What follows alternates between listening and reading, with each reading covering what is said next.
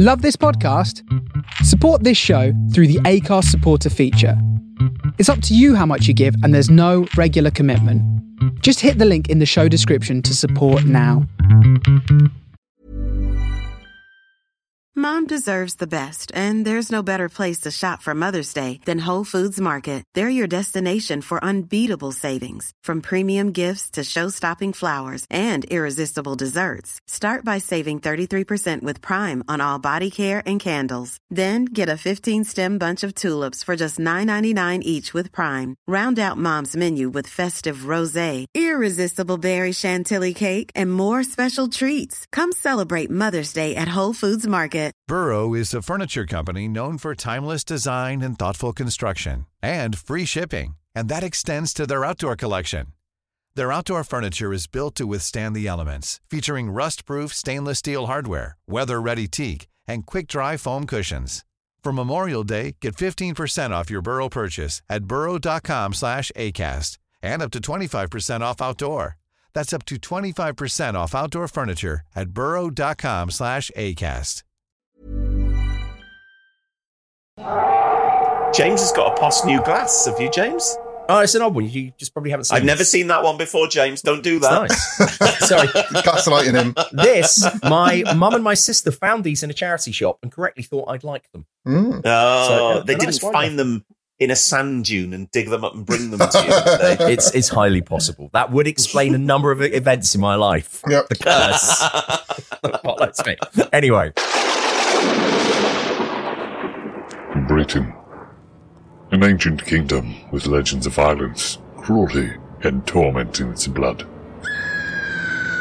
Join your hosts, Ross, John, and James, as they bravely tread where few would dare. Witness their journey into the horrific history of British horror. They are the General Witchfinders.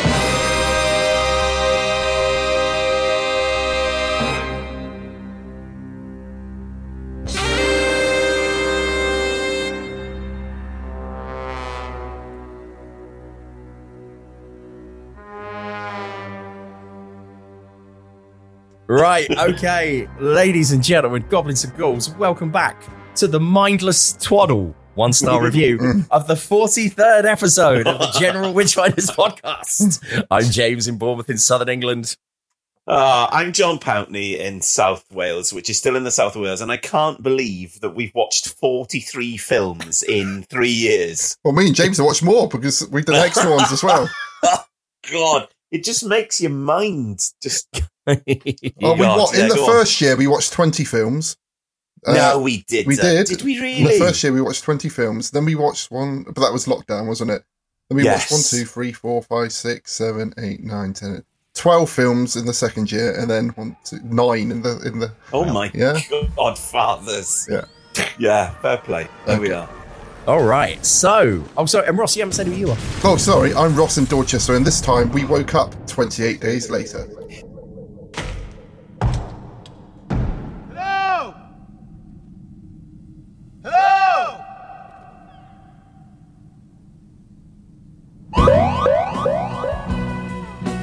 So who are you? I wake up today in hospital. I wake up and I'm hallucinating. I've got some bad news. They're infected. Infected! Father. Infected with what? Oh, I shouldn't have done that. It's the blood. There's something in the blood.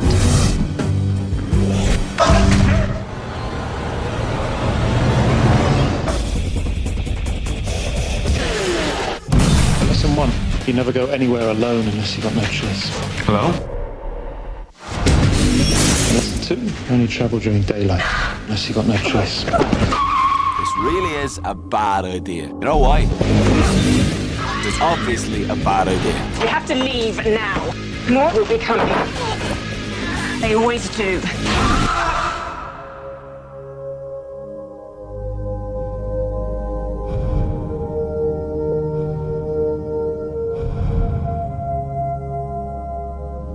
They're dead. And you're gonna be next.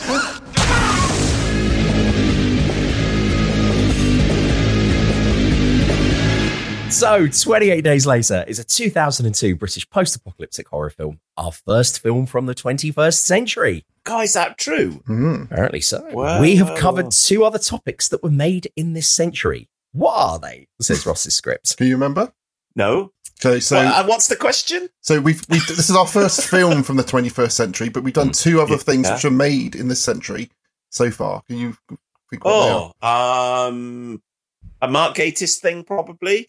Kind of. Oh, go on then. What? So we've done the Road radio adaptation, which was yeah. And we did Never Trust a Rabbit short story. Oh book. God, yes, the book. yeah. So those are the only back in episode 4 or something, was it? 8. Episode 8. Oh, really? Yeah. So we'd already done 7 by then. Yeah, but this is the first film we've done from the 21st century. Yes. Wow. So it says that Ewan McGregor was the original choice to play the protagonist. No way. Jim. But he and director Danny Boyle had a falling out at the time over The Beach, in which McGregor had been slated to play the lead, but was then replaced by Leonardo DiCaprio. And of course, McGregor and Boyle have since reconciled because they made Trainspotting 2 together. Trainspotting 2, T2. T2. Not to be confused with Terminator 2, Judgment Day. The original. Far superior film. Absolutely far superior film. After McGregor, the role was offered to Ryan Gosling, who passed. What? Was it? Yeah. In 2002, he must have been about 10. All these people are much older than you think. They're all like in their 50s and 60s. Everyone's aging much better now. It's the diametric opposite to the 1950s Killian Murphy's and 60s. 65. Well, he's older than Nigel Farage. So Ryan Gosling, who passed, having a scheduling conflict, leading to the film being offered to the relatively unknown Cillian Murphy. Peaky Blinders / Oppenheimer star Murphy unsuccessfully auditioned for the role of Batman for Batman Begins, of course. But Christopher Nolan Murphy is 47. Yes, he's our age, yeah. But Christopher Nolan liked his audition so much that he gave him a role as the Scarecrow, who appeared in all 3 Nolan Batman films. Murphy is also apparently a huge Doctor Who fan. According to IMDb. Says the Doctor Who fanboys. Yeah, Well, I'm skeptical of this. Proper Doctor Who or the modern rubbish? It says, speaking of which, the film also features the 9th Doctor, Christopher Eccleston, with a very gingery, biscuity hue. Yes. Hasn't he? Terrible posh accent. Yes. As well as Naomi, Miss Moneypenny Harris, Megan Burns, and the great Brendan Gleeson. With a terrible accent as well. Yeah, I mean, it was passable. Yeah. He just should have been Irish because he just sounded there's no reason for him not to be Irish. Yeah, all right, mate. Yeah, come on in. Yeah, don't worry about the zombies, mate. We'll get in my taxi. But because he had that accent, I didn't recognise it was him. I was going, he's going to be in this later on. The magic of acting. Yeah. I thought it was Olivier all the way through. So apparently, Brendan Gleeson, who according to IMDb is born on the same date as Councillor Deanna Troi herself. Very harmless Curtis.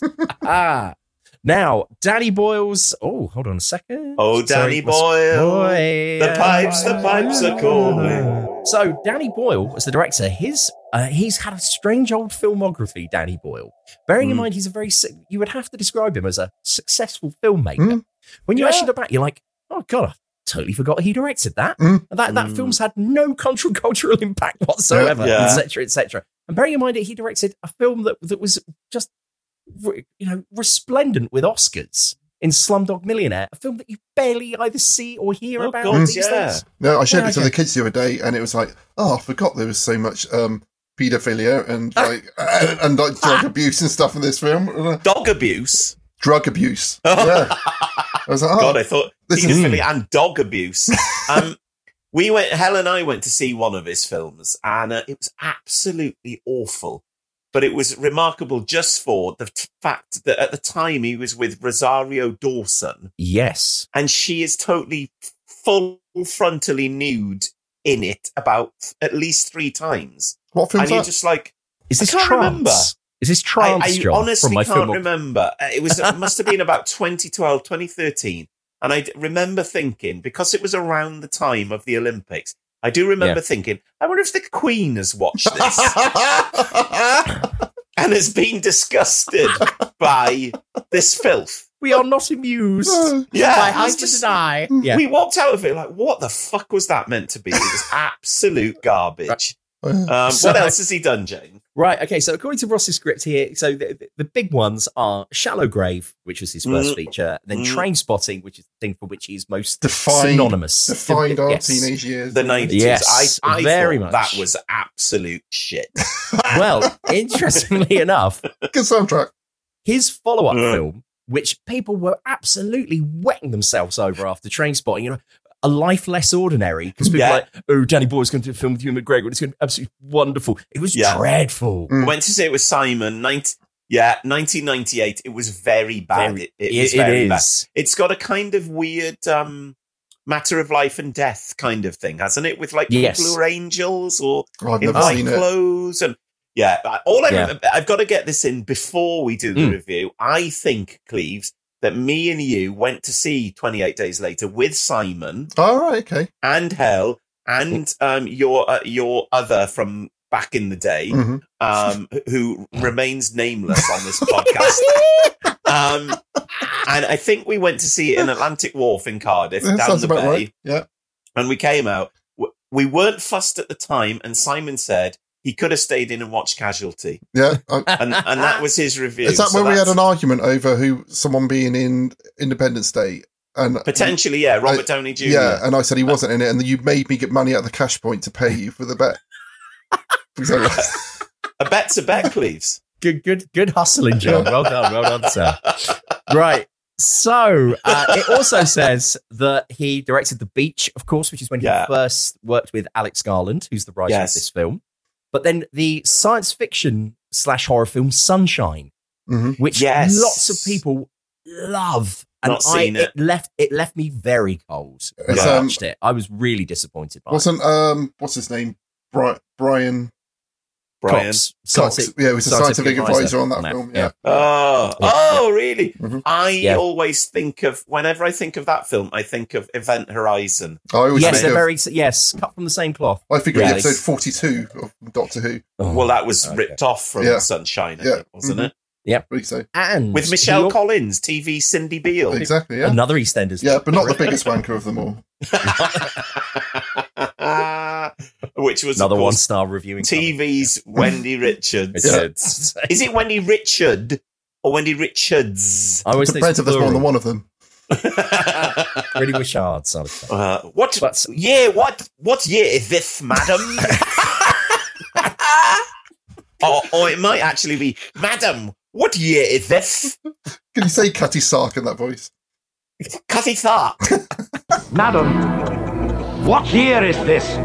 So he also directed the movie 127 Hours about the guy who got his arm stuck in the rock. No one wants to watch that, do they? Yeah, it was a good film, but you can't like anything with that guy now. Yes, and also Ross hasn't put it in the script, but also on the other side of the equation, I've got to point out that he did direct the Steve Jobs movie. Oh, I never watched which is that. pretty good, yeah? which is worth watching. Yeah, it's like a stage play more than anything else.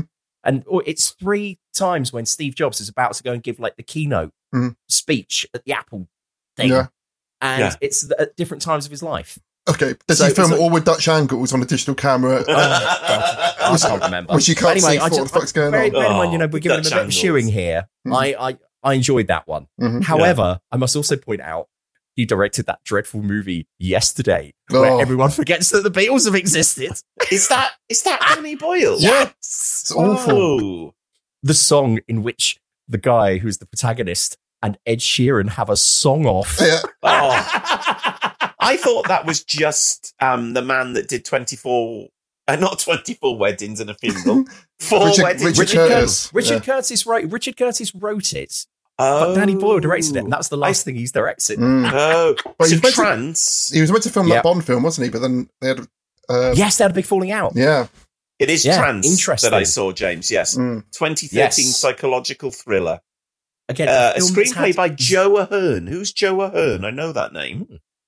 But, Adam and Joe? No. Joe Ahern. No, he wrote Ultraviolet, and he was a Doctor Who director. I thought he was a Doctor Who. He directed Dalek and another And Chris Eccleston said he would only come back and do the 50th anniversary if he let him direct it. Yes, and they fired Russell T or something. Yeah. So it cost 20 million to make, and it made 24.3 million. Yeah. So that's a flop, isn't it? I remember at the time people were saying this film is ridiculous. Yes. But so once again, very small cultural capital. Sorry if you are listening to this. A millionaire. How far have we got now talking about nothing before we get to the film? Well, this is the best bit, isn't it? Yeah. No one listens to hear us talk about the actual film we're reviewing. Well, what were the names of the people that left those reviews? I can't remember name. No. They're not written on little dolls with pins in them. He doesn't wake up in the middle of the night shouting their names. There's lots of red bits of string attached to I will find them. Different photos of them. Yeah. Right. So, also, it's worth pointing out that, of course, Danny Boyle he was the artistic director for the opening ceremony of the 2012 London Olympics. Which was very good. Best thing's ever done. Yeah. And interesting, almost like Britain from another time. There's an amazing documentary about them doing it, all the preparations and stuff, and it just looked it's insane. It was great. How far we have fallen since that. Exactly. It's mad, isn't it? Yeah, because I was inevitably thinking about Danny Boyle and thinking about the Olympics and all of that, and I thought, do you remember at the time there was a Conservative MP who, in the midst of that ceremony, had tweeted more multicultural crap. And loads of people just absolutely tore into him, going, how dare you? This is brilliant, and this is representing Great Britain. And he was really shouted down. Yeah. And I thought, these days, he would be applauded. Look at him taking a stand against wokeness or something like that. And I was like, Jesus. That really was kind of like the last days of old Britain. Yeah, I loved the 2020, right, before Brexit and so on and so forth. But anyway, back to it. The other thing that he did do, big tick in the good column, is Danny Boyle also directed Frankenstein on stage for the National Theatre with 2 Sherlock Holmeses in it. Benedict Cumberbatch and Johnny Lee Miller. And Ross has put that James was indeed lucky enough to see live. Yeah, very jealous. They did that thing where they would swap who would play Frankenstein and who would play the creature. Adam Frankenstein. Fact fans. That's his actual name. Adam Frankenstein. That's the name he gives himself. Yeah. The night that I saw it, I was really pleased because the creature was Johnny Lee Miller. Cumberbatch was Frankenstein, which I think was probably the best. They're on Amazon Prime, I think, and I've sort of skipped through just watching both of them just to sort of compare their different performances. It was really interesting. Yeah. Yes, I would say that Cumberbatch. I would say that he's seen as being a stronger actor than Johnny Lee Miller. Is that true? Or I would say, yes. Yes. Johnny, if you're listening, again, multi-millionaire Johnny Lee Miller. I'm sure they won't lose too much sleep over this. Over our little podcast, pre-podcast. But also, Ross's script points out that Boyle was offered but passed on directing the following films. Alien Resurrection, apparently, to work on A Life Less Ordinary. Yeah. Fight Club, apparently, although he was busy with The Beach, although that's the first time I've ever heard that, Ross. And apparently 8 Mile, as he was busy with 28 Days Later. With Eminem, is that 8 Mile? Yes. Yeah. What a lot of people don't know as well is that he's related to TV Susan Boyle from The X Factor. They're the same person, I believe. And he's directed a lot of her videos. And not a lot of people know that. No.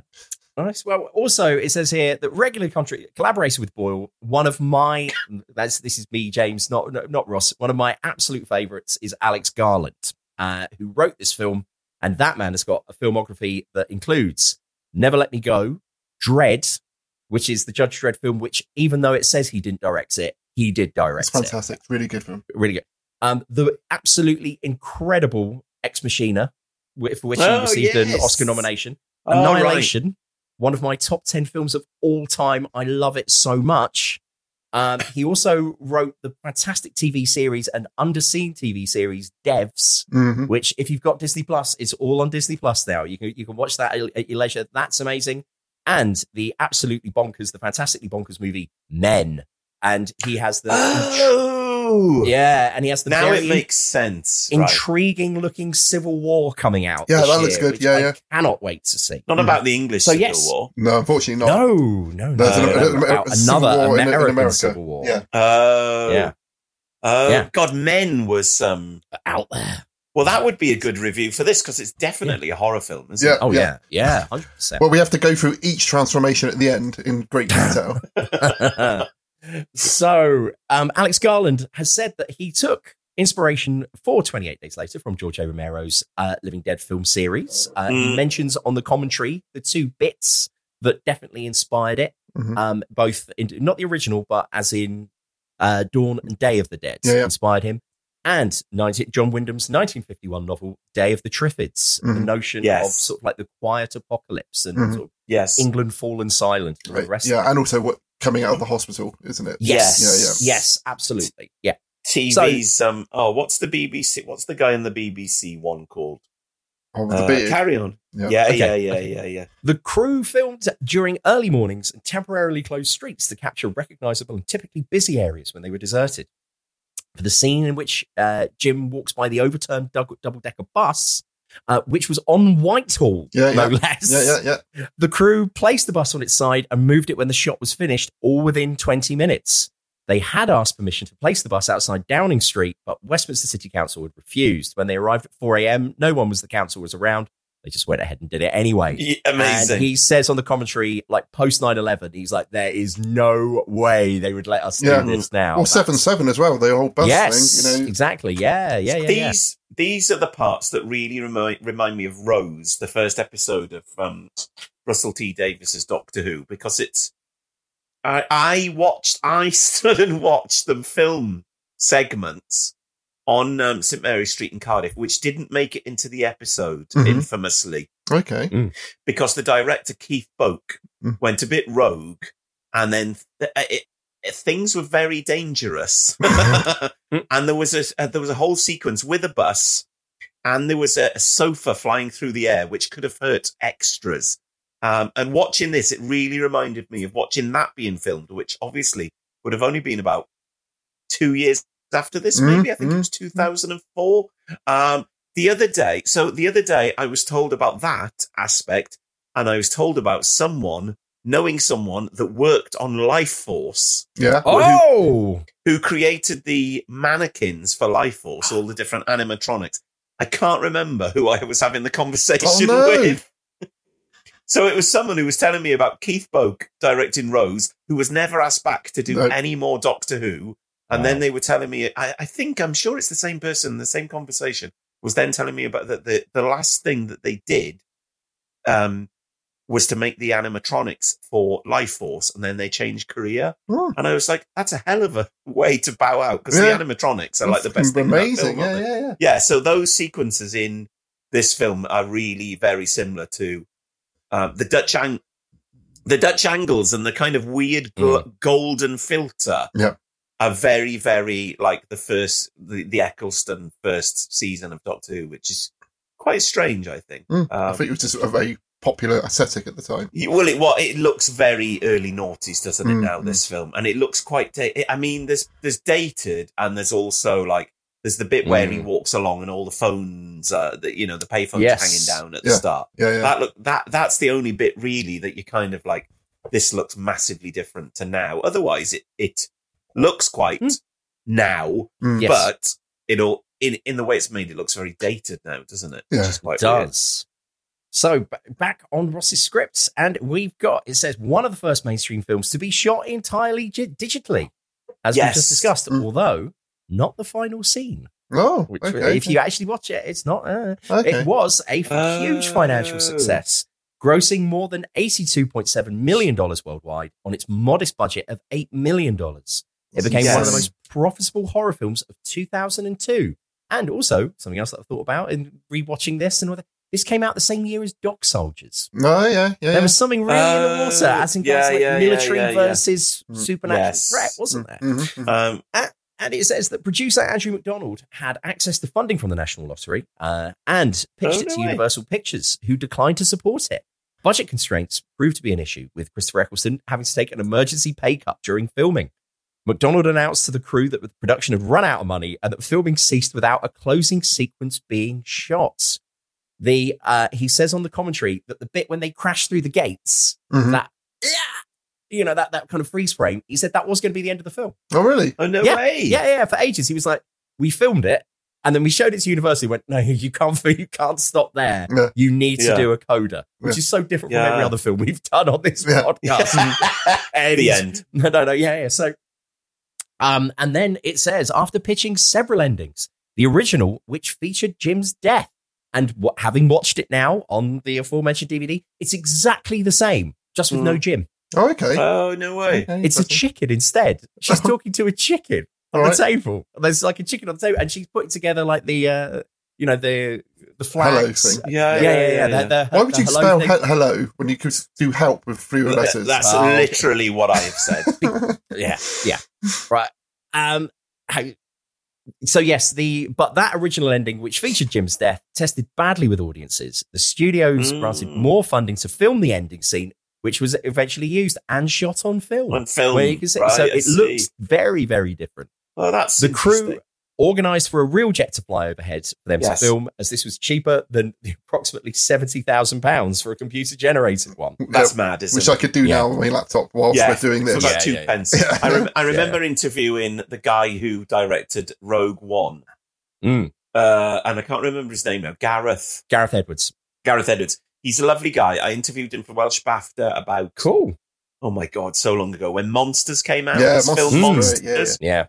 And I remember what really stuck in my mind was that all the stuff that was in Monsters, all the vehicles and stuff and planes and stuff were available online to download as like renders you could use in films and stuff. And I just thought that's mad that the difference between that, which Monsters was like 2008. Yeah. And this was 2002, so that's only 5 years. It was cheaper to get a real jet plane. When you watch it now, I remember at the time thinking, that's a jet plane. When you watch it now, it's really obvious that it's not a contemporary jet plane. It looks like a 50s jet plane or something.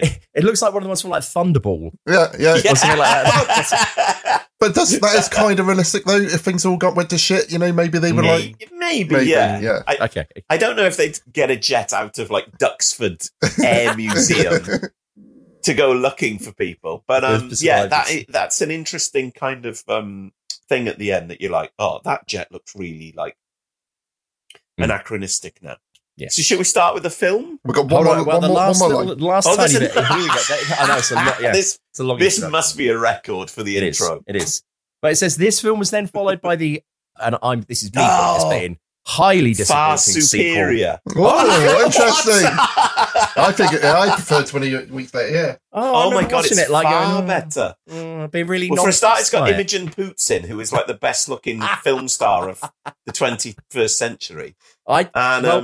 It's just a far better film, James. Well, I just don't like the whole point of this film for me, and the thing where like they could have run with it is the whole notion of Britain is under quarantine, and I love the notion of they would have just left us to get on with it. And so the notion that at the end, like you see him in Paris and stuff, I was like, I didn't like that ending. But a lot of the stuff I thought was the opening's good. I remember the bit with Robert Carlyle running down the hill and stuff at the start. Yeah, that's good. I had to watch that through my hat in the cinema because I was absolutely shitting it, and I just thought, that's. I think that's a better film. Interesting. Okay. And apparently Boyle and Garland have been, and apparently Cillian Murphy now with his Oscar nominee flex and power. Are interested in doing a third part entitled 28 Years Later. Which it almost is now. Yeah, it is, right? Which makes you feel incredibly old. And Ross has put, this may be released in 3 parts, depending on what rumours you read. Yeah. But I've read that it's a trilogy. I read that a couple of weeks ago I watched it, but when I knew we were watching it for the podcast, I then saw, by coincidence, they were talking about doing a trilogy now, which is... Are there another 3 films to squeeze out? I don't know. The thing is, with content these days, people will literally watch anything these days, won't they? And you could probably make 48 films and people will still watch them. They made several series of it. It was called The Walking Dead. Again, oh my God. I did a little bit. I did my homework, Ross, and Walking Dead. And I was going to ask you guys about, your thoughts on this as regards, like, there was obviously something in the water going on because the Walking Dead as a comic came out in 2003. Mm-hmm. Oh, really? And so, obviously, the revival of zombiness. Knowing how long it takes to make comics, I very much doubt Robert Kirkman would have seen this and gone, and now I want to do a zombie comic. Yeah. But I think that in the cultural milieu, as it were, there was obviously something going on. But the kickoff is just so similar, though, isn't it? The whole accident and waking up in hospital. Yeah, it feels like that's an archetypal disaster. That is literally exactly the start of the Triffids, John Wyndham novel, and then it's exactly the same in the BBC version with John Deteen, who I've just Googled. And later on, Gary Olson, who went on to be the father in 2.4 Children. For children. And then died very young. He did. So anyway, a big hello there to Gary Olson from Beyond the Grave. We thought you were great. I've lost my thread slightly, but keep pulling on. That bloody Walking Dead was terrible. I watched a series where they were just on a farm, like the Waltons. Oh, that's my favourite series, that one. Oh my God. And it was like, there's nothing happening. Yeah. There's no zombies. They're just on a farm. There's no fence. Like, how do they stop the zombies coming? Yeah, I don't know. That was my favourite series of it, but I think... Terrible. Yeah. It just went on and on and on and on and on. Yeah. I'd want to be, like...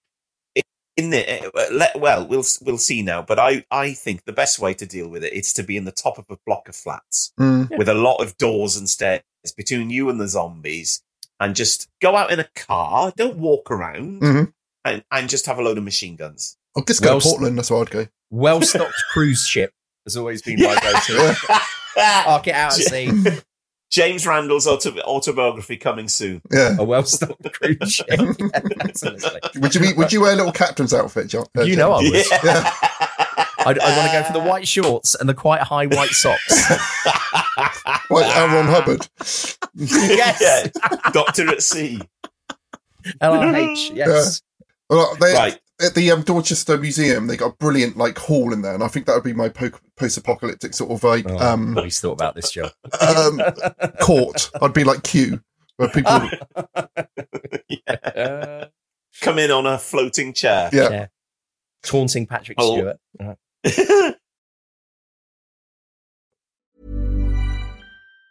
Planning for your next trip? Elevate your travel style with Quince. Quince has all the jet-setting essentials you'll want for your next getaway, like European linen, premium luggage options, buttery soft Italian leather bags, and so much more. And it's all priced at 50 to 80% less than similar brands. Plus, Quince only works with factories that use safe and ethical manufacturing practices. Pack your bags with high-quality essentials you'll be wearing for vacations to come with Quince. Go to quince.com/trip for free shipping and 365-day returns.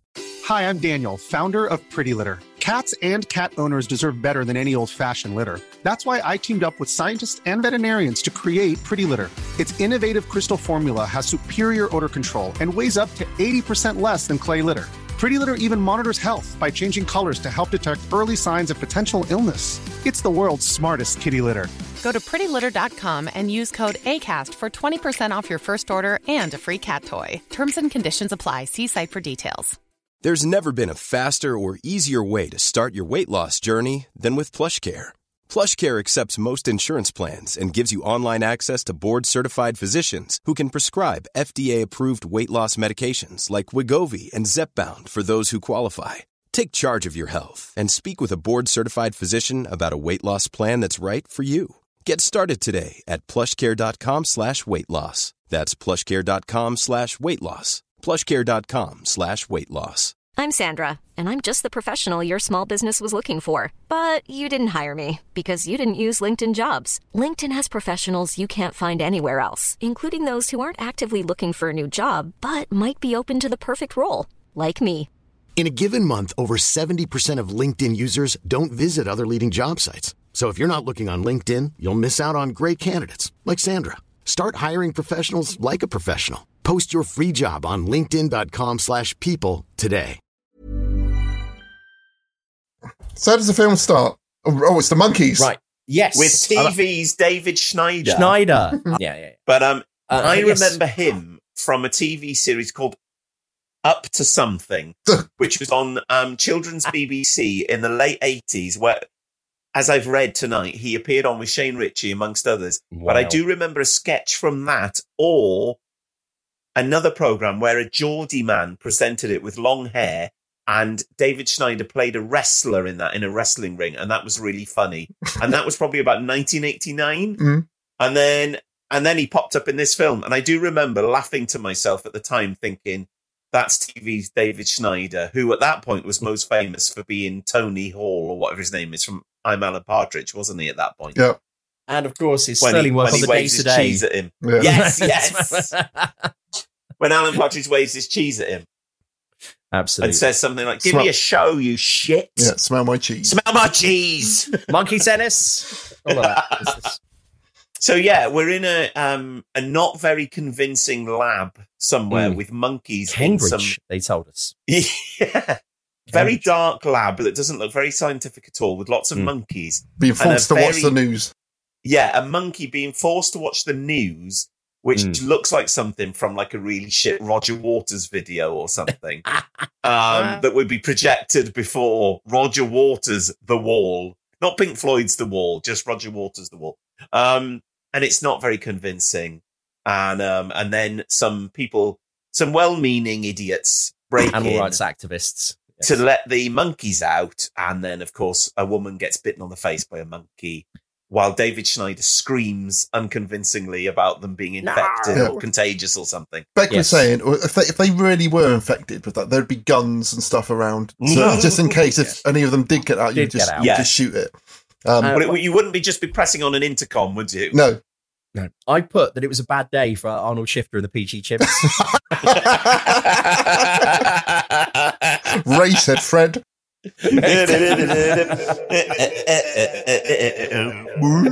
Here, Arnold, do you know I've gone into an uncontrollable killing rage? I don't know if you would hum it, I might start playing a few bars, etc. There's one for the teenagers. Yes. Right. What they needed was Bernard Cribbins to do a voiceover for all of those monkeys at that point. Yeah. We was getting nowhere, and so we had a cup of tea. Okay, I will be editing that scene with that music over the top of it. Lovely. Yeah, boy. It's basically Day of the Triffids then, isn't it? Where he wakes up with his winky out. Yeah, yes. I'm sorry for him. I put well done, Cillian Murphy. Yeah. Because he's very naked. Yeah. He's not just naked for it's a quick flash. He's naked for a very long time. My question for that scene is, would he be naked? Wouldn't you be in some kind of gown? I don't know. If, do they, I think that's what they're doing, Stu. But they was operating on his head, weren't they? Yeah, but it's obviously post-op at that point. They haven't run off and left him there in the middle of an operation because his head's been sewn up. So why is he naked? I just think that's careless on the part of the nursing staff. Yeah.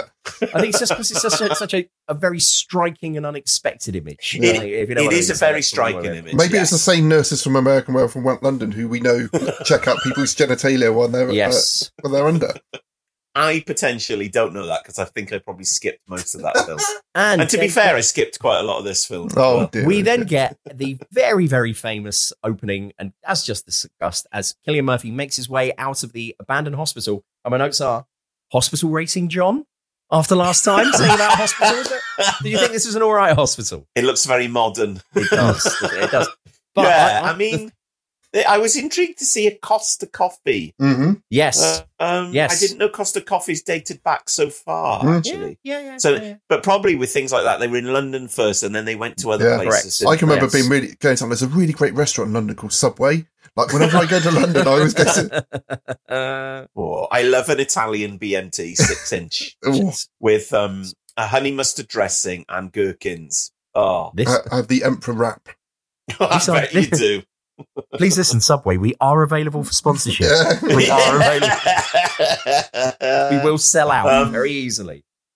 These bits are very effective, though, aren't they? Where he walks around the hospital and other bits of street. He walks across Westminster Bridge like the Daleks did in the Dalek invasion of Earth. But there's a point where he finds a newspaper, doesn't read it. Like, wouldn't you fucking read the newspaper? He Just looks at reads it. the front cover. Yeah. We'll come to that in a second. And it's a very bad, not legit typeface, which is spaced really horribly. Mm-hmm. And I just think the art department were asleep at the wheel at that point, and I would have had a fucking screaming abdags if I had directed this. And some lackey came to me with that front page of a newspaper, and I was like, that doesn't look like a fucking It's been printed newspaper. off with Microsoft Word, hasn't it? Well, this looks terrible. But also, I didn't realise, as I was having watched it in the cinema when it first came out, and having not seen it for a long time since, I forgot that it's got soundtrack over this sequence. Which is quite weird. Okay, it doesn't need it. No. It would have been It would be more effective, just quiet, yeah. Just because silent. There's the jump scare when he triggers the car alarm. Mhm. And that's when the soundtrack goes off. It's like, it would have worked with just... But I don't know. Okay, if you was in that situation, I don't think I'd be out in the middle going, hello! No, I wouldn't. I think I'd be like, right, something's bad's happened. This is really fucking I need to hide. As we've just discussed, I put that he finds a very fake Evening Standard, which, as John says, looks awful. And by comparison, another film which has got some of the same kind of DNA to this movie, I think, which is A Quiet Place. When you see a Quiet Place, they do a similar-esque thing that you see that the dad has got all the, kind of like the news stories about the alien invasion up on his wall. And they've got the New York Times, the Daily News from New York. And it's like, it just says, it's sound. And it's like these aliens are responding to sound. And apparently, I thought this was really nice. They contacted him, whose name I entirely forget now. He was Jim in The Office. Okay. Yeah. And they just said Mackenzie Crook. No.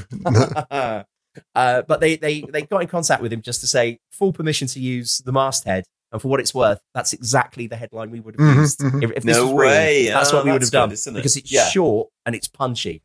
Yes. So that's what made me think. I was like, wow. Whereas in A Quiet Place, they do a really good job of making you think that's the real newspaper headline. This is terrible. Oh my God, no. But it's interesting. It's like Times New Roman with loads of space around it, and you just no pictures. At least use the same typeface as the fucking paper would have used. Yeah. They wouldn't have used the serif typeface, you idiots.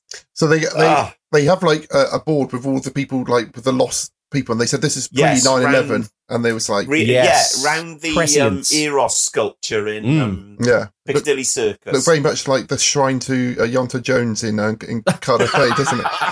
A little bit like that. What this makes me think is that we were lucky, really, to grow up in an era where history. And this is a chapter in the Andrew Marr book about the history of Britain. And since then, obviously, history has just gone mad again, where it says really that history has stopped and history is just shopping now, and everyone's got loads of money and everything's fine. And then suddenly what happens in this, while they were filming this, is 9/11, which obviously precipitated a lot more history. And we're still living in the shadow of a lot of that mad stuff. Yeah. So, for the 90s, really, growing up, on the news, you had like Yugoslavia and stuff, which was horrific, but you didn't have world wars. You didn't have plagues. Yeah. You didn't have. So, we made films about stuff like that.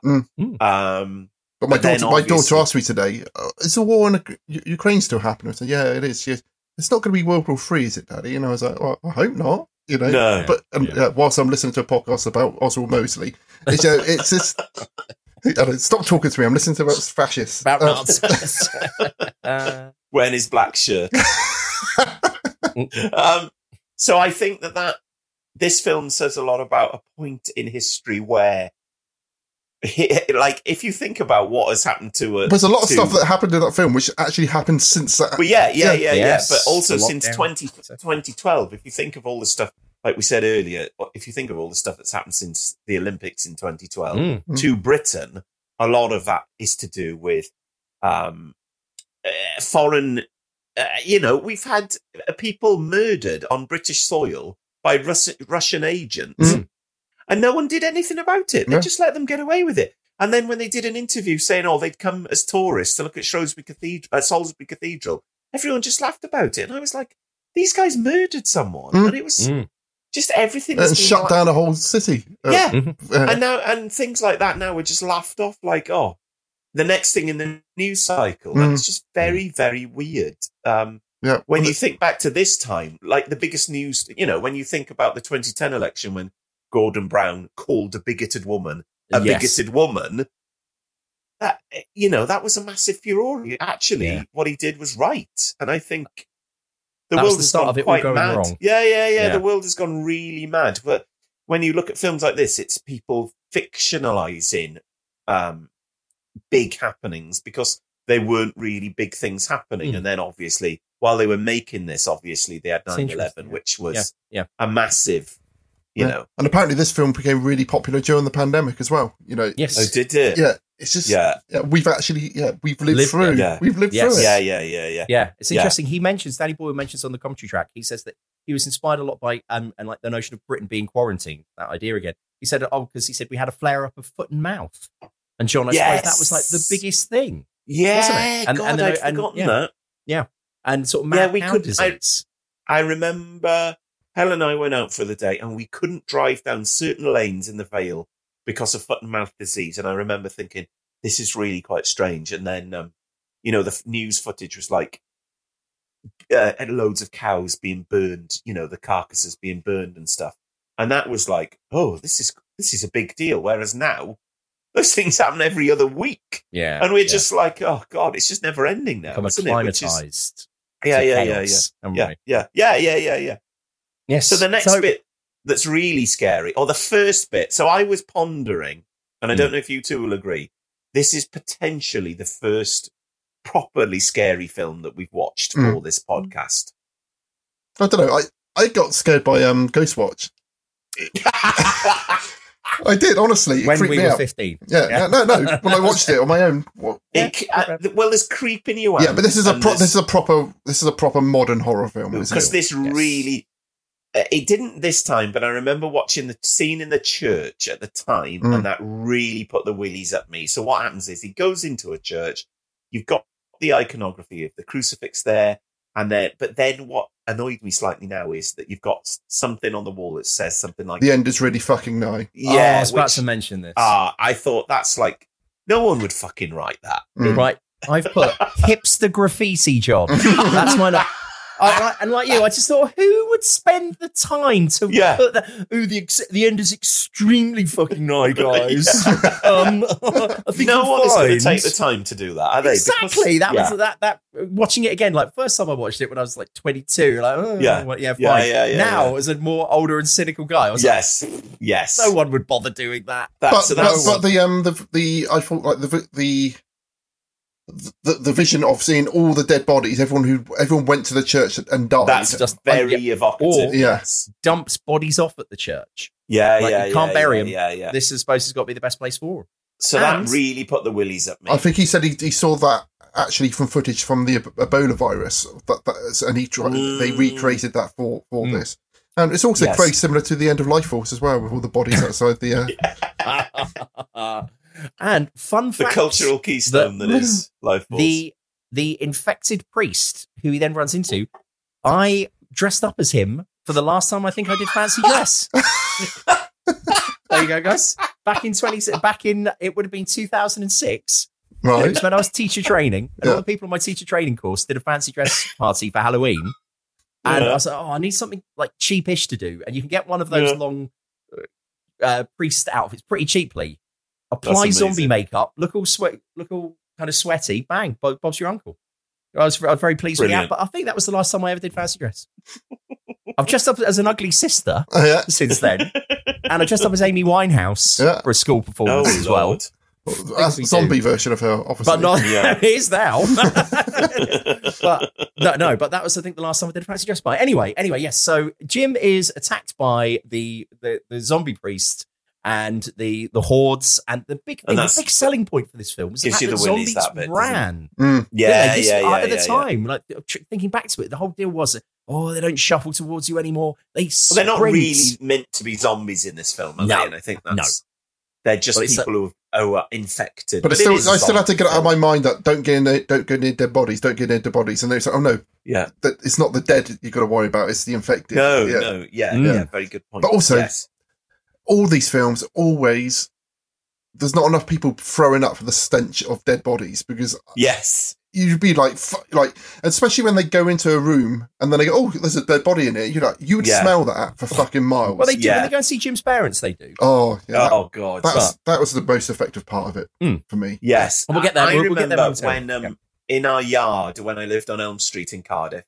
there was a piece of salmon under a piece of stone that had gone rotten in the yard. And the smell from a tiny piece of salmon went on for weeks, and we couldn't find it, and we were putting bleach everywhere. So if there's dead bodies everywhere, it would absolutely just hum. Yeah, London would, yeah. So the church scene is very effective, and then he meets up with a guy that I think used to be in Emmerdale, and Miss Moneypenny, and they are introduced to him, and they're just like annoying knobs, aren't they?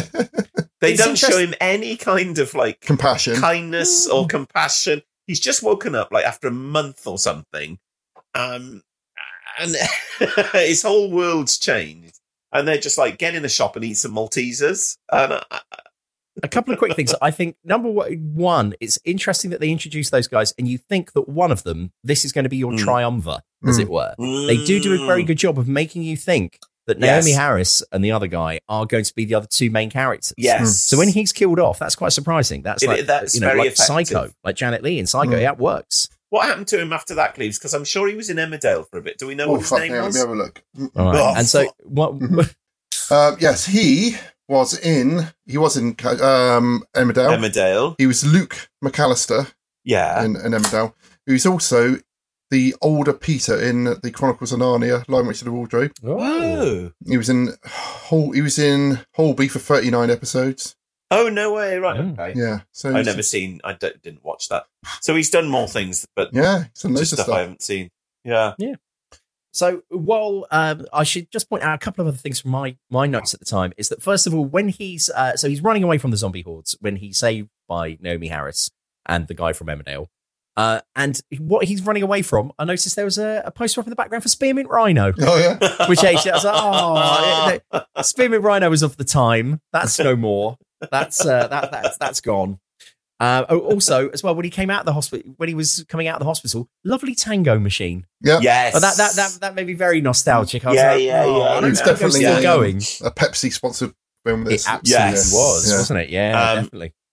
There's a few monologues that are feel a bit shoehorned in, that are basically about like how fragile society is. Yes. And that very always, Alex Garland. Yes, it always gives me the willies. But I thought in this film it was particularly preachy. And maybe it was down to the acting, which is quite iffy in places. It was, especially the young girl we see later on. Oh, she's absolutely terrible, isn't she? Yeah. So there's a bit where they go to his house and they look for his parents, and that's very affecting, isn't it? That was horrible. Yeah. Yes. So they hide down in the now very cinematic Canary Wharf Tube, which, hey, fellow Star Wars fans, that's also the location that the aforementioned Gareth Edwards used for the inside of the Scarif base in Rogue One. Yeah. Oh, no way. And you can, So, any film fans, Canary Wharf Tube is where it's at these days. So we find out that they're hiding out in Canary Wharf Tube, and we get Cillian Murphy gets filled in, as John was just saying. There's a couple of monologues. One explains what's happened over the last month. The other one, the guy from Emmerdale, basically says to him, we tried to get out of the country, and tells this quite sort of terrifying. That's the bit. As to how he lost his family and the whole. I didn't know who the infected were and who was just fighting to survive. Yeah, when he's talking about he realised the ground was soft and he realised he was walking on people. I thought that was very effective. And they then say to him, look, and he says, look, I have to go and try and find my parents. And they just say, look, forget it. And they say, look, anyone, and I thought the line that was quite good was he says, anyone who goes doesn't come back. And, if you get caught, you're done for. So I thought that was all pretty good. But he says he's absolutely sort of hell-bent, and they agree that they're going to go with him. He goes to, once again, one of the touchstones of this podcast. Last seen on the Quatermass, the one when he comes back from space. Yeah, Quatermass experiment. Deptford. That Jim's parents live in Deptford. Way, yes. South London for the win. So we turn up, and as John says, when he turns up, we find out that it's a very affecting scene. We find out that Jim's parents have committed suicide. They say to him, look, at least they went out calmly, nicely. Yes. You know, they've not been torn apart or, or anything like this. Yeah, Jim yeah, is, yeah, and they kind of leave him a note saying, you were asleep. Please don't wake up. Yeah. Yeah. Please don't wake up. Yes. The world's gone to shit. Mm. And you see a bit of where the money's spent there, don't you? Because there's two quite good dead corpse models. Absolutely. They're not actors looking dead. They're kind of, I don't know what you call them, mannequins or life figures. Dummies. So that's where, because I did think £8 million for this film. Like, where did they spend the money? Until you get to the bit with Christopher Eccleston in it, doesn't look very expensive. Does No, it? not at all. Yeah, I think money just goes really quickly when you're making a film. Well, it does, but it's one man wandering round. You know, it's not like 300 extras or 100 wildebeests, majestically across the plain, is it? No. So that's very effective, and that's a very good scene, and that's a well-written scene. I think with any film like this, you can expect to see a few scenes like that where they kind of write themselves. And they're very effective because everyone can identify with that sentiment. Unfortunately, I think this film runs out of those bits quite quickly. Well, we'll get to it, but as soon as they get to the soldiers, it changes what the film is to me. It's just a load of shit. Yeah, but I've had a dream before. I've had a dream before where something bad's happened. I don't know what it is, but I'm away from the family. And it's one of those things. It's like, do I stay where I am so that they know where I am and they come to me? Or do I go to them? And it's that whole kind of like, you can't. Yeah, that's also, if will I try and get to my parents, or do I say, "Oh, you stay"? Yes. I think it was something like the communications all went down. Everyone's phone stopped working. What do I do at that point? Yeah.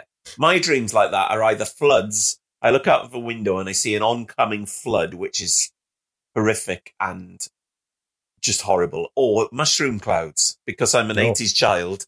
Yeah. I had a mushroom cloud dream literally about 2 nights ago. Yeah. And it's like, fuck, it's 2024. Freds and T2 has done that to Oh my God. Yeah, horrendous. So, there's a bit where they're asleep then in that house. And I've written, I wouldn't go to sleep ever. I want to sleep in this house which stinks of my putrefying parents. Yeah. And then he's wandering around and we see like a projection or something. But is it memories that he's having? Or, I felt that was totally unnecessary. Yeah. That bit. 100%. Yeah, but you don't need to say, okay, you need to know what it's like to have a parent so you can know. It's like, so you can feel that his loss. No, you get it, you know? Yes. Yeah. Yes, of course. And at that point, you're just thinking, because they're saying there's no power, there's no nothing. But then it looks like he's like knocked on the VCR or something, or like the Super 8 projector. And it's like, that doesn't really work very well. And I watched it a couple of times thinking, have I missed something? Or But he does have a light out there, doesn't he? I think is that what attracts the neighbours? Well, weirdly enough, later on we find out, and they say on the commentary, it's sound. All right. Again, it's supposed to be that apparently they hear sounds, and it's sounds that they respond to. Okay. Quite Ross. Right. Quite right, Ross. That it does seem to be like in this case, because as I said, he's sort of snapped out of his reverie by the two of the neighbours. One comes through the back window, which is fine, and the other one comes down through like the skylight, and it's like, what? Why did they climb up on the window? Weird. It's ridiculous. Yeah. They just both run in. One of them wouldn't think, I'm going to climb up there and jump through a skylight. At the exact same time. But we did a big jump, like from his own garden, and like go through that. But then, so that's quite a good jump scare, isn't it? Yeah, and then the guy from Emmerdale has a wound in his arm. Yes, and he's like, "Oh my God, don't do it!" And then Miss Moneypenny hacks him to death with a massive machete. And you're like, "Oh, this is quite a good kind of." But if you can get infected by the smallest drop of blood going in your eye... Here we go. Yes. Yeah. You wouldn't have a hacking weapon, would you? No. As we see later in the film, you can get infected by one drop of blood going in your eye. So at this point, they're covered in blood, aren't they? Yeah. Correct. Yeah. Yes. Absolutely. All in their mouths. And there's quite a few sequences where there's just blood all over them. Exactly, John. There's two things at play here. Number one is that it's quite clear that they never really thought out the rules for how infection was going to work at all. Yes. And to that end, it's then all over the show for the rest of the film. As you said, One drop does for poor old Brendan Gleeson. Yes. But then, as John says, all the way through the rest of the film, there's points when there's blood splatter everywhere. Well, soldiers are blowing up people with bits of body are just falling all over them. And they're all laughing. Yes. Yeah. It's like, guys, you've been covered in Yeah, well, now we've gone through the pandemic, we'd all have our face masks on, wouldn't we? Yes. We'd all have our gloves on. She says at that point, have you been bitten? Which is more zombie kind of lore, Yes. isn't it? But I do think that this bit is silly. If you've seen the film already, which we all obviously have, because you're just like, for fuck's sake, later on, like, it's nonsensical. So anyway, we lose one of our leads. Yes. In the kind of psycho fashion of Janet Leigh is Surprise. gone in the first reel. So that's a bit of a surprise. And then, and the next shot then really reminded me of With Nell and I. Because it's kind of like a London skyline, which is like Trellick Tower or something. And I was like, oh, it's like, it's a bit like the bit where they drive in the Mark II Jag to the cottage. And Scrubbers! Yeah.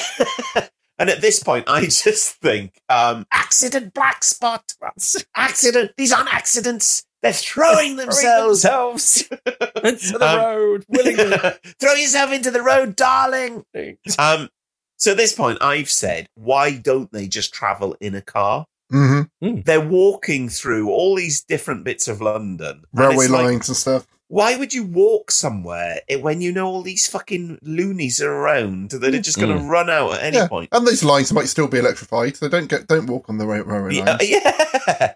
And then do they see, is this the bit then when they see the light in the tower? Yeah, see the lights in the tower, yeah. So I have read something, and I can't remember what it is, but that is lifted from something else where it might be a book I read in school where all old people die. Oh, Empty World? Was it Empty World by John Christopher? I can't remember.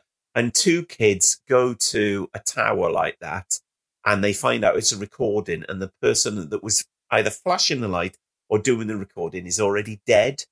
And that's a very, there's always a trope like that in these films, isn't there? Where you finally get to the place, when you get there, the person is already dead. And that's very much like Survivors, Terry Nation survivors are all, So they get to this tower, and then Brendan Gleeson's there with his awful accent and his terrible daughter.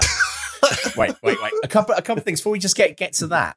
So they're in the tower and they are pursued by the zombies, even though they're not zombies, or the infected, whatever you want to say. And the lift is broken as usual. Of course. Brendan Gleeson does a really good job. He has thought this all through. Yes. He's wearing full riot gear, a riot shield to stop. Which you never see again. Such as that. No. But I did point that, like, as they're running up the stairs, I'm sorry, Danny Boyle, it's dreadfully shot. Oh, yeah. You can't see what the whole film is dreadfully shot. It's and it's just how he shoots stuff. When I watched Slumdog Millionaire, it's just handheld. It's all handheld. It's all like It's all Dutch shot from angles. Dutch angles from the floor, looking up. Yeah. When people move, the camera moves with them, and it's just I know it's trying to get this. It's trying to get a bit of dynamism. Yeah, kinetic energy going on there. But there's points in it when you go, I don't even know what you're showing me at this point. No.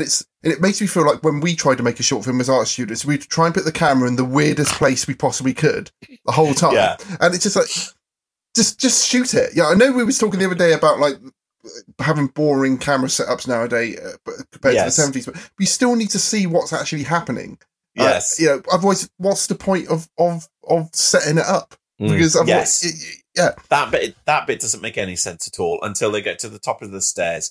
Brendan Gleeson is there with his riot shield. But also, how many stairs, how many flights up do you reckon they went? I know. Loads. Considering as many as in Ghostbusters when they try and get to the top of the Azul, building. yeah. Well, Azul. So he hasn't eaten anything for 28 days. Apart from some Maltesers, and he managed to run at the top of those stairs. He does start to say that he's getting knackered. Yeah. As well. Yes. They do. But anyway. This should really be the end of the film, because they should go into that flat and be like, okay, we're just going to stay here because these people are nice. We can go and get food. But I think they kind of imply there's no water, and that is the big thing. And so we can get through this bit pretty speedily. In short, so we meet Brendan Gleeson, his daughter. The mother is dead. They are the only survivors left in this block of flats. Yeah. And as we've seen, there has been, even though it's rainy old England, there hasn't been any rain for like 15 days or something like that. And the pretty good shot, isn't it, of all the buckets on the roof? That's an That iconic looks shot, good. but Yeah. a block of flats like that would have a massive water tank in it somewhere. Yes, Legion and it would be. Aces. Yeah, but it would be gravity fed. Mhm. It would be at the top of the building, I'm sure. You turn on the tap and then you just boil the water somehow. Yeah, wouldn't also you? there's Peckham Spring nearby, isn't there? So it's not like London is lacking in water. Mhm. They then also hear that there is this recurring radio. Oh yes, he's got a broadcast wind-up being radio, said, hasn't he? Yeah. saying Trevor Bayliss. saying that there is a cure or salvation is here, and it's close to Manchester, and they decide, look, well, we've got to go for it. Yeah. So they decide flexibly that they're going to go for it. They get through the Blackwall Tunnel, makes an appearance. London fans, Yeah. they get That's chased a through much bigger sequence in my mind. My memory of that was much more scary and intense. That could have been a really good sequence, and it's not as good as it could be. And when they cut away from it at the end, you can tell that the people running after them are just extras who are knackered at that point. And it's just I like, thought that cut, as cut, well. because they And all they just start stop, ambling. and they're like, They yeah. amble along. And how did he drive a London taxi cab over the top of other cars? It's really with no ramp. Yeah, you just wouldn't do it, would you? Twice in this movie, a London cab has supernatural powers. Yes. But yeah, so they get through that. They then get the first salute to the Romero zombie movies, because they go and stock up in a supermarket, and that's Dawn of the Dead. What's the music? Where all the lights are on. Yeah, Who's Granddaddy. that? Granddaddy, yes. Oh, yeah. But I have written in that point, why are all the lights on in the supermarket? It's fully lit. And supermarkets without lights on are probably really dark places because they've only got windows at one end, usually, haven't they? That reminds me of a computer game where I had to go into a supermarket in the dark. I can't remember which one it was. And it wasn't the Jimmy Savile supermarket computer game. What are you talking about? Have you had a stroke? Someone asked Jimmy Jimmy Fixit Savile. to help him design a computer game, and they made a Jimmy Savile computer game for the Spectrum, where it was Jimmy Savile doing a trolley Supermarket sweep. dash. Yeah, Wow. And it's got a picture of him on the front, like pushing the trolley. This feels like this is a fever dream, Ross. I don't think this really happened. That'll be in the show notes, dear listener. I've put at this point, why did they pick a knackered old taxi? Why didn't He's they a taxi just pick driver. a nice... right, but you could have just picked a Any nice, car. solid car, not something that sounded like it was going to break down at any minute. There's infection dialogue. So basically, they get to... they do a couple of things, don't they, where they're character building. They go to the supermarket. Then they park up by some ruins somewhere, and they have a bit of character building. And then they basically end up at the roadblock, which is meant to be on the M6 somewhere. They get out and they have a wander around, and then Brendan Gleeson is annoyed because there's no one there. And then he kicks a door or something. And then, as is aforementioned, he gets a drip of blood in his eye. And he goes loopy, and he's got the rage. And he's like, get away from me. And then some soldiers shoot him. And then soldiers pop up and shoot him. And you're like, oh, okay. And this is where the film loses its... At this moment, you guys may be interested to hear that on the DVD, they said that this isn't, from that point on, from Brendan Gleeson getting infected onwards, that is not the original script. Oh, okay. Oh, interesting. And I will very happily now provide you with the précis of what happens. Please do, James. Thank you. There's no soldiers in it whatsoever. Oh, that's a second draft, later edition. Mm-hmm. Yeah, Brendan Gleeson gets infected. Jim can't kill him and refuses to kill him. They manage to subdue him and put a bag over his head, and he's sort of writhing around. They say, look, they must have been protecting whatever the secret was, whatever the cure was. It must be here, and they're at the animal lab from the opening sequence. Mm-hmm. Oh, right. They go in there and they have a look around. Oh, chaos, all the rest of it. David Schneider's there. And they decide that they're going to hole up there. Later on that evening, they hear some movement about and they go down into the basement, only to find that there is a scientist still alive behind a locked door. And this guy says, like, don't even tell me your names. everyone. And they're like, where are the soldiers? And he's like, they're all dead. They're dead. Everyone's dead. You're going to be dead soon. They're like, and he's like, I haven't got any food to share with you, and just get away from me. And they're like, we've got food. We want to help. We want to help. Sounds like a nice guy.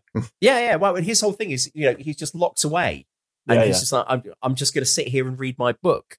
He says, and then Jim just the other two carry on, and we see that Miss Moneypenny is like doing rifle practice and getting really, really good with a sniper rifle. Yeah. And it then intercuts with Jim talking to him through the door, basically saying, like, if you like it or not, I'm going to tell you all about my life. And then apparently it was like intercuts of him going, and then when I was at school, and then, my first girlfriend, things such as that. Yeah.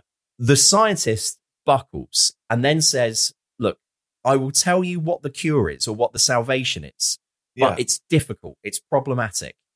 You can cure a person if you give them a full blood transfusion. Oh. That's how you can get the disease out of them. They then start to get attacked by various zombies, and they say, like, on the storyboards, that's what, like, the zombie attack. So there was a sequence of fending off the zombie attack. They then find when they wake up in the morning, they find out that the scientist has come out and left them loads of transfusion gear. Or there's a sequence where he comes out and leaves it in the middle of the night and basically says, good luck. If you want to do it. I think the scientist is played by Peter Capaldi. Very possibly. Like in World War Z. Exactly. In World War Z. Yeah. And then Jim says, do it. We find out that he's got compatible blood with Brendan Gleeson. Okay. And he says, do the transfusion, do it. As more zombies are attacking them. They do the transfusion. Success. Brendan Gleeson is cured. And the film ends with the scientist opening the door to Brendan Gleeson, the daughter, and Miss Moneypenny, Naomi Harris. He then locks the door, and the final shot of the film is Jim, now with the infected blood, watching all the news on TV going, So we've come full circle. Much better. That's much better ending. There you go, everybody. Yeah. But then, do you know what they said the problem was? They said, oh, shit. The whole... and as we were just talking about earlier with the blood splatter thing, they were like, a full blood transfusion? It's like, if you've established that one drop of blood can turn someone, you would literally have to hollow a person out. Yeah. And they were like, it doesn't work. So they totally painted themselves into a corner. You could have just completely diluted it out. Yeah. Or whatever, but still, you could see how they were like, shit, this doesn't work.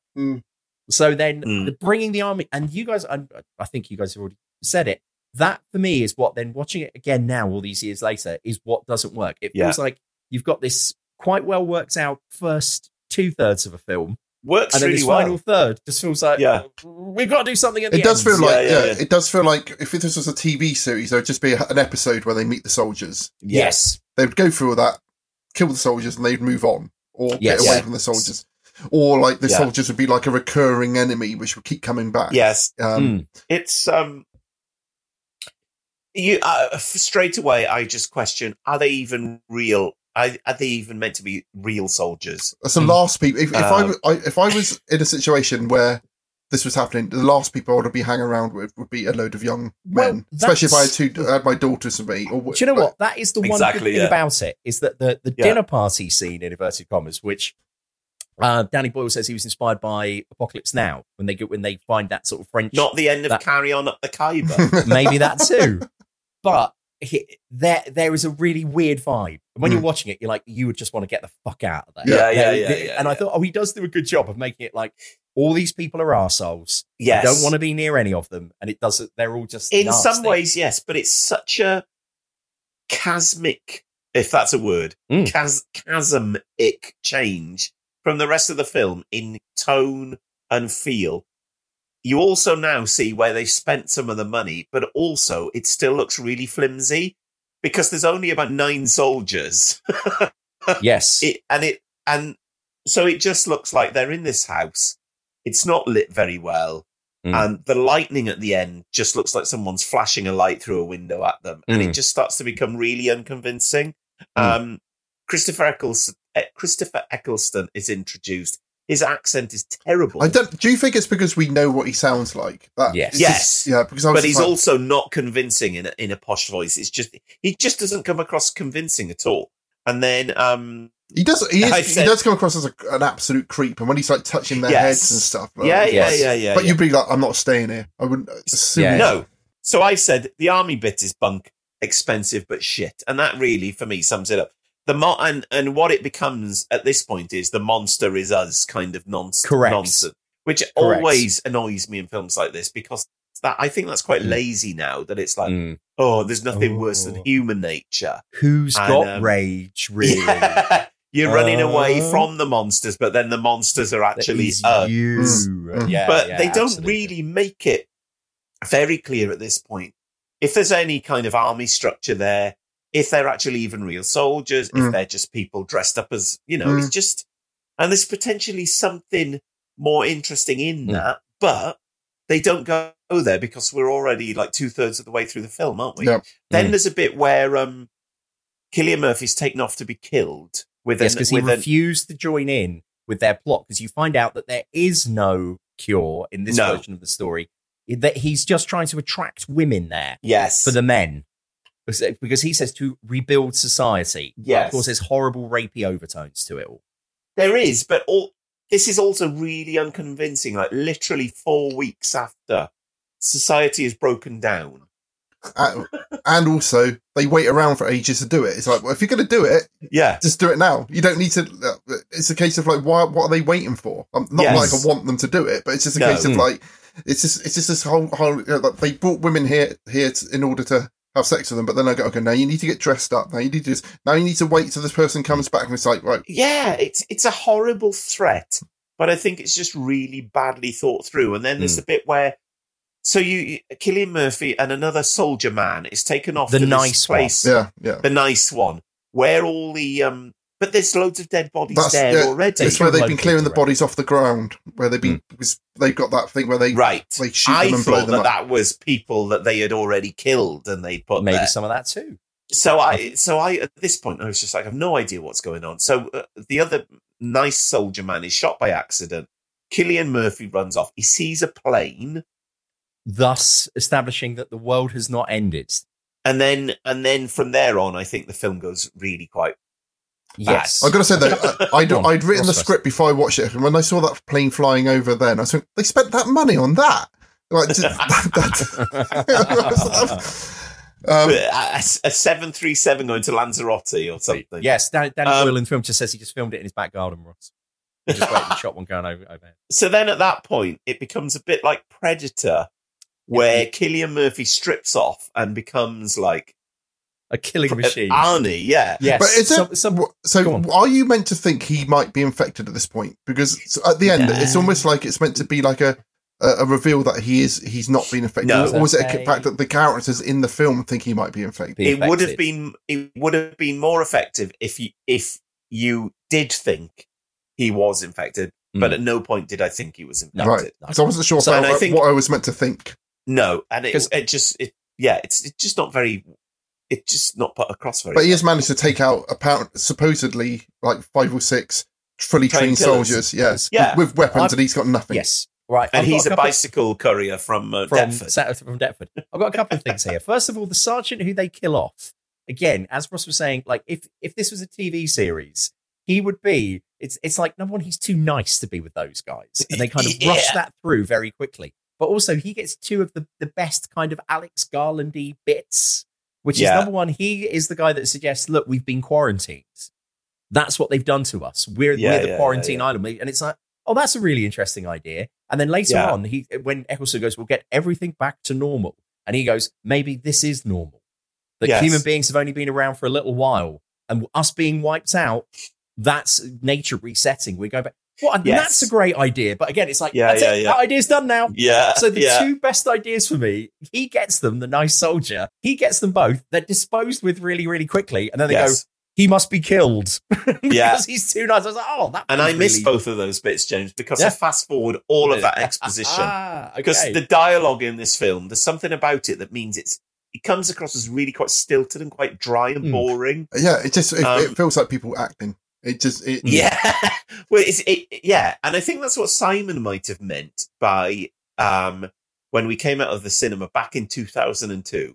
He could have stayed in and watched Casualty. There are aspects of this where you do think of the acting is on a bit soapy and a bit stilted. The daughter of Brendan Gleeson particularly is hopeless. Yeah. A lot of the soldiers are hopeless. Their Cockney accents are just like Dick Van Dyke kind of identikit. Like, why are all soldiers from London? Yeah. Or Cockney kind of, yeah, what the fuck are you going to do now, mate? And it's like, oh, for fuck's sake, it's terrible. Yeah. And yes, and then John, as you said, what doesn't really chime is, number one, they're going for the whole, Cillian Murphy, is he infected? And look, is he as bad as those people? But also, as you said, he is someone who's a bike carrier. And yes, you can say, look, when people are under duress and he really wants to save Naomi Harris and the girl, but what he does is just bonkers. He's never fired a weapon before in his life. No. And he storms back in, grabs a rifle and fires like really precise bullets to let the one zombie off the chain. Off the chain. That's the worst plan. Yes. Naomi Harris and the girl are still in the house. Yeah. They'll be fine. Let's get them all infected. They'll be fine. It's just not a plan at all. And then, as the zombie is like running through and taking out the other soldiers, it keeps cutting to Cillian Murphy, like looking in, going like, he's really pleased. He's like, yes. And that's none a really of it makes odd choice. any sense at all. And I think that was very, very strange. And then the really horrible soldier, he obviously gets his comeuppance last before this requisite, and he has his eyes put in. Oh yeah, that was which good. Is nasty. Which is, and again, the whole is like, has he gone ragey? Or was it just humanity's anger? For me, that scene is totally at odds to the entire rest of the film. Because it's so needlessly gruesome and horrible. Because then he gets up, she realizes that he's fine, and then they have a big snog. And it's like, again, kissing all the blood all over his face. They're covered in blood. Yeah. And it's like, would you kiss someone who's just gouged someone's eyes out? Yeah, they might be a twat, but you've just watched someone be killed by having their thumbs put through their eyes. Yeah. Do you find that erotic? Yeah. Yeah, I was just like, this is fucking mental. And bearing in mind, that's the whole build-up. We haven't mentioned it so far, but earlier, Naomi Harris had gone, I'm a survivor, and that's how I kept going. And if I see someone who I think they've turned, I won't hesitate for a second to kill them. And the whole point is she does hesitate for a second, thus proving that, maybe she loves Cillian Murphy and all the rest of it. But yeah, watching it again, like at the time in the cinema when I was a younger, the Bronte to zombie interface. Watching it as a more callow youth, I remember like, but now watching it, I was like, it's really contrived. It's horrible. And how they kill Chris Ferguson is also like the girl reverses the taxi into a bit where just so happens the zombie is standing there, smashes the window, pulls him out through the back, but you don't see him killed just in case you want to bring him back for is that true? A later film and stuff like that. No, I don't think they thought about it, but I found it a bit like, I think she could have just, I don't know what, but still, having established again earlier that she could drive the taxi, that was like the Chekhov's gun there, wasn't it? And then, as previously mentioned, they then break out from the military base. The original cut of the film ended there. He gets shot, but then we get this nice, kind of echo of the start where he then wakes up 28 days later, and they're up in Scotland, and we get the quite famous now. I said we were talking about it at the start. Shot on film. They flag down the plane, thus suggesting that yes, society has survived, and, and that the soldier was right. We have just been quarantined as an island, and rescue is coming. Yeah.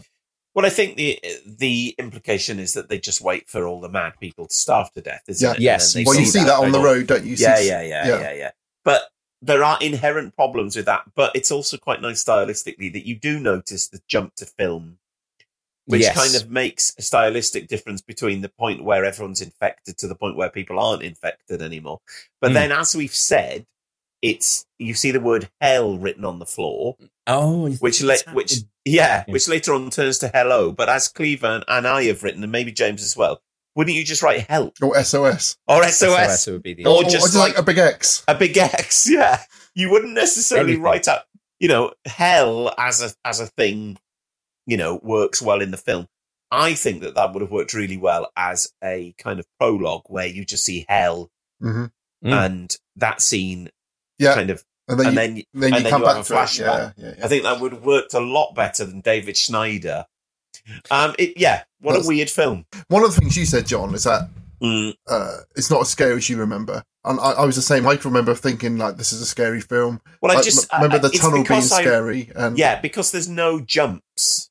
Because the little kid, we didn't talk about it. The little kid jumping out. The kid scene. That's good. That was good. That scared the shit. Because it's silent. Good. It was silent when he came up. Yes. That was good. I mean, there are scary points in it. And I do think it's probably the scariest film that we've watched for the podcast, because a lot of the stuff was made in 1972 and is like a lovely cuddle from old friends. Yeah.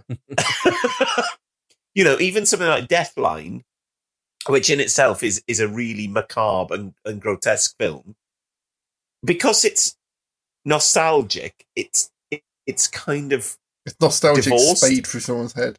Yeah, spade, broom. Yeah. Whereas this film, there is something unremittingly grim about it, and I when it finished, I felt really depressed and just like because it is like, even though it's finished on a kind of high note, you just think, fuck.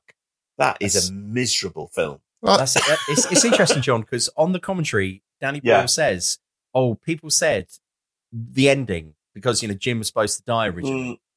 Did Hollywood, once Hollywood picked it up, did Hollywood lean on you? Did the studios lean on you to give it a happier ending?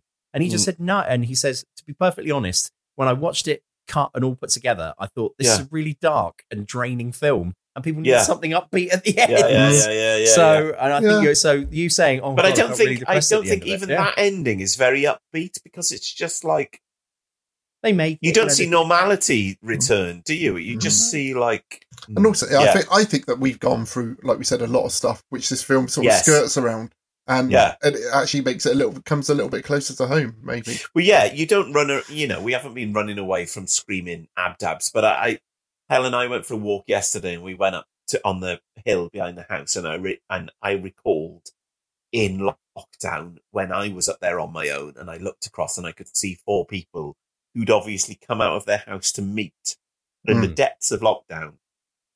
And it was 4 people stood really far apart, all with masks on. And I did remember that point of lockdown and the start of COVID, when everyone was like, no one knew what the fuck was happening.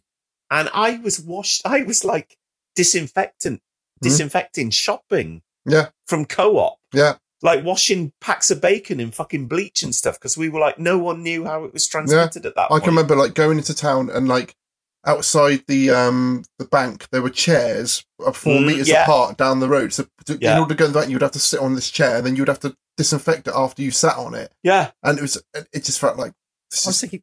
Similar thing in B&Q. Yeah. And I just remember how weird it was that we all had to queue to go into supermarkets, and they'd only let so many of you in there at a time. Yeah. And I remember the day we was allowed to go to B&Q, I drove to the one in Poole just because I wanted to go for a drive. Yeah. And there were some people on motorbikes just going like 150 miles an hour just down the dual carriageway, just boom, because there was no cars there. And then police cars like coming down and just chasing them off. But it was just me. No way! Just me, motorbikes and a police car. Yeah, it was. Way. Yeah.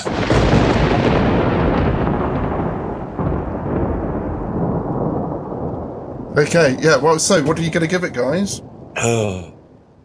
I've given it a 2. I gave it a 2 because even though I realised, what's the last one we watched called? Oh, it was the Night something or other, wasn't it? Only the Night. Only the Night. Yeah. I gave that 3 because of its curio factor, and I do just feel that people will be really, really familiar with 28 Days Later, and I do feel that number one, I said it's not very well shot. And the whole shooting it on video thing has aged it massively, and and I do feel like things like Walking Dead, this feels really light compared to that, because like it's like almost like a sketch of an idea, exactly, isn't it? It's kind of, and I think that's very much it. And so, but what I did enjoy, because I'm a massive Alex Garland super fan, it's nice to see kind of like the early stages. So even though John thinks it's a bit kind of clunky and exposition-y and actory, I like seeing, you can see like Alex Garland starting to stretch his legs with some of the philosophical ideas, because he's teen philosophy like me. So you need to watch Ex Machina for that. But yeah, so there were bits that I enjoyed. I'm like, oh, that's an interesting idea, and that still works, so on and so forth. The iconic opening and things like that. Well, I say opening, not the David Schneider bit. The bit around London, that's still worth watching, but still, I was a bit like meh about it. I was like, I can take it or leave it. So for me, it's a 2. brilliant. I gave it 2 as well. I just can't stand Danny Boyle's weird framing of shots and like frenetic cutting to stuff which I don't know what's happening. And yeah, it was on such a low grade digital camera. You're like, this is just grey brown shit, basically. Yeah, I think the opening sequences set you up for something which then it ultimately isn't delivered. I think that other things have done it better. So there's a Spanish film called Wreck. Love it. Which is really scary, and that is found footage, and that's zombies, and that's set in a apartment building. Wreck 2 is good as well. That's Barcelona, isn't it? Yeah, I think I've seen Wreck 2 as well. So that's very good. This fits in with a British kind of pantheon, which is the Triffids and stuff like that. But I think the first half is good. But then I think the film that James described earlier would have been a lot better than this film, because the bit with the soldiers just derails it, and you're just like, it goes nowhere. Then it's a very strange film. I think the decision you could reshoot this now on iPhones and make it found footage and stuff, and it would be a lot more interesting and dynamic. I don't know why they shot it on video, because it's not part of the narrative, is it? It's just like, maybe it's just cheap. Yes, just cheap. Well, yeah, I think it was cheap, but it obviously wasn't cheap because it cost £8 million, which is like, when you look at the setup of the bit with the army, with the big house and all the fences and stuff, you can see where they spent the money, but you just think that doesn't add anything to the storyline. If you've got good performers and a solid story, all you need, it doesn't matter. It wouldn't matter if it was shot on that shit quality then, because you'd be engrossed. But you're not really engrossed at any point, are you? After they leave London, it just becomes like quite by numbers. I can remember being great at the cinema. I really loved it at the cinema. I think on a big screen it would probably. But I think watching it on a tiny little... And also, I think zombie films were old hat back then. Whereas this, like you said, this rekindled like the whole zombie genre, and we just see so much of it. Yeah. If you want to watch a zombie film, watch One Cut of the Dead. It's really, really good. A Korean film.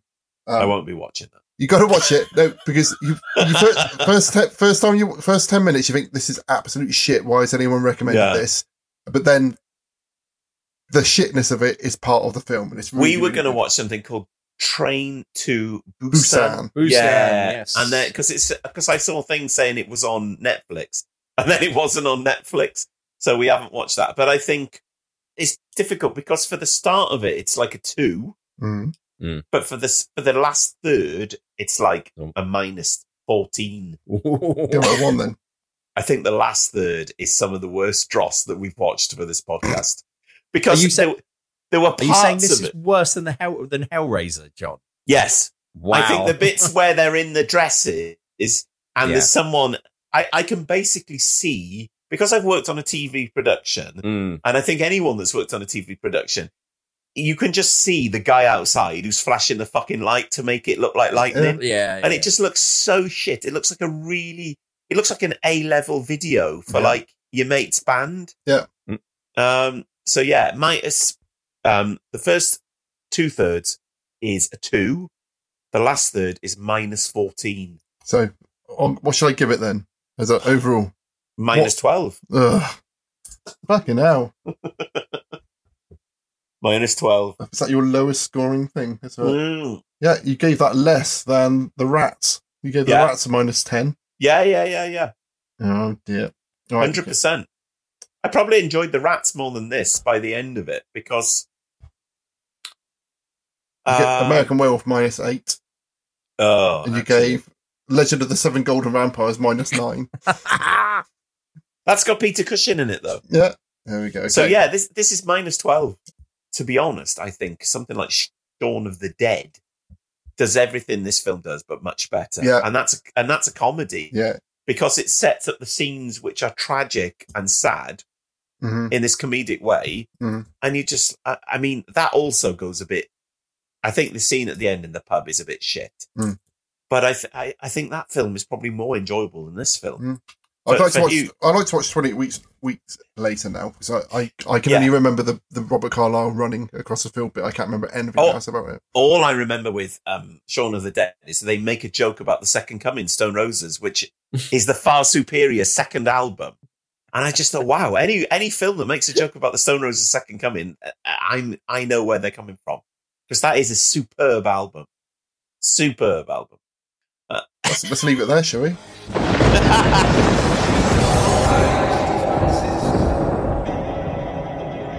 Next time, Cleves, we're doing a double bill of Nigel Neal's Beasts. We're going to revisit Beasts. Yeah. So we need to pick which episodes we're going to watch. So these are the ones that we've got to pick between. Not the one with the fucking... I want to do the dolphin one. Flipper. No, we're not having Flipper. So, okay, we're going to pick between Special Offer, Misfit Teenage Checkout Operator, has an unrelated crush on a supermarket manager. Yeah. At the same shop, cuddly cartoon mascot seems to have come alive and caused havoc. That's got Pauline Quirk in it. It's terrible. During Barty's party, a suburban couple are held under siege by a pack of frighteningly intelligent rats. That's quite sinister. We've got to watch that. You never see the rats, though. Buddy Boy, when a nightclub owner buys a derelict dolphinarium, he and a young woman seem to be haunted by the ghost of Buddy Boy, the star attraction. I want to watch that one. What Big Eyes? An RSPCA officer is horrified when he discovers a pet shop owner has been conducting experiments on a wolf searching for proof of lycanthropy. Yeah. I can't even remember. The Dummy, a washed-up actor, has a nervous breakdown, believes he's really the movie monster that he's been hired to play. Do you know what? I've watched all of those, and I can't remember half of them. Give me the options again. So it's Special Offer. It's Pauline Quirk and the Poltergeist. Really? No, not that one. Not that one. During Barty's party, the rats one. Buddy Boy, the dolphin one. What Big Eyes? RSPCA officer. Who's in the RSPCA one? I'm not sure. Jesus. One of them's got Clive Swift in. We'll definitely... Okay, we'll go for the rats one, and we'll go for whatever Clive Swift's. Okay, I think Clive Swift is the dummy one, the washed-up actor, or the RSPCA. Friend of the show, Clive Swift. Okay. Okay, Nice one, until everyone. next time, happy day, everyone. Thanks for listening as always.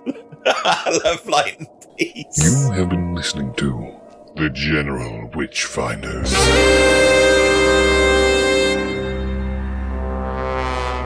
Support the show and continue the conversation at patreon.com/General Witchfinders. Subscribe and spread the word at generalwitchfinders.com. Farewell, and don't have nightmares.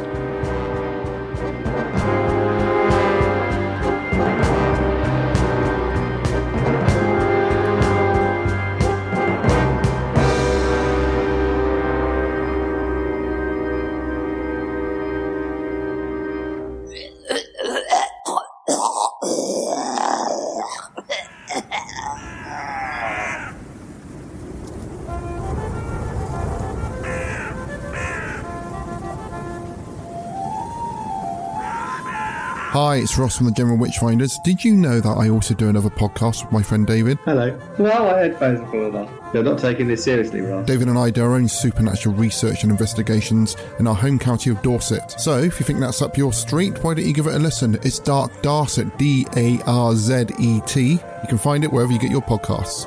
It's not natural.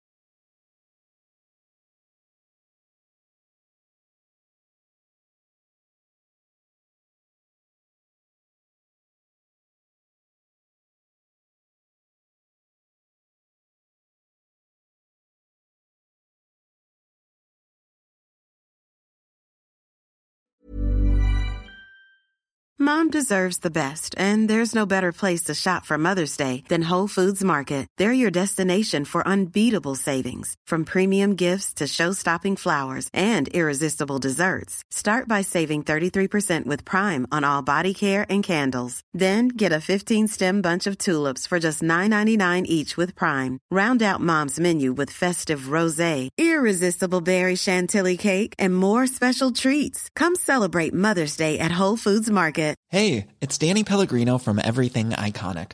Ready to upgrade your style game without blowing your budget? Check out Quince. They've got all the good stuff, shirts and polos, activewear, and fine leather goods, all at 50 to 80% less than other high-end brands. And the best part? They're all about safe, ethical, and responsible manufacturing.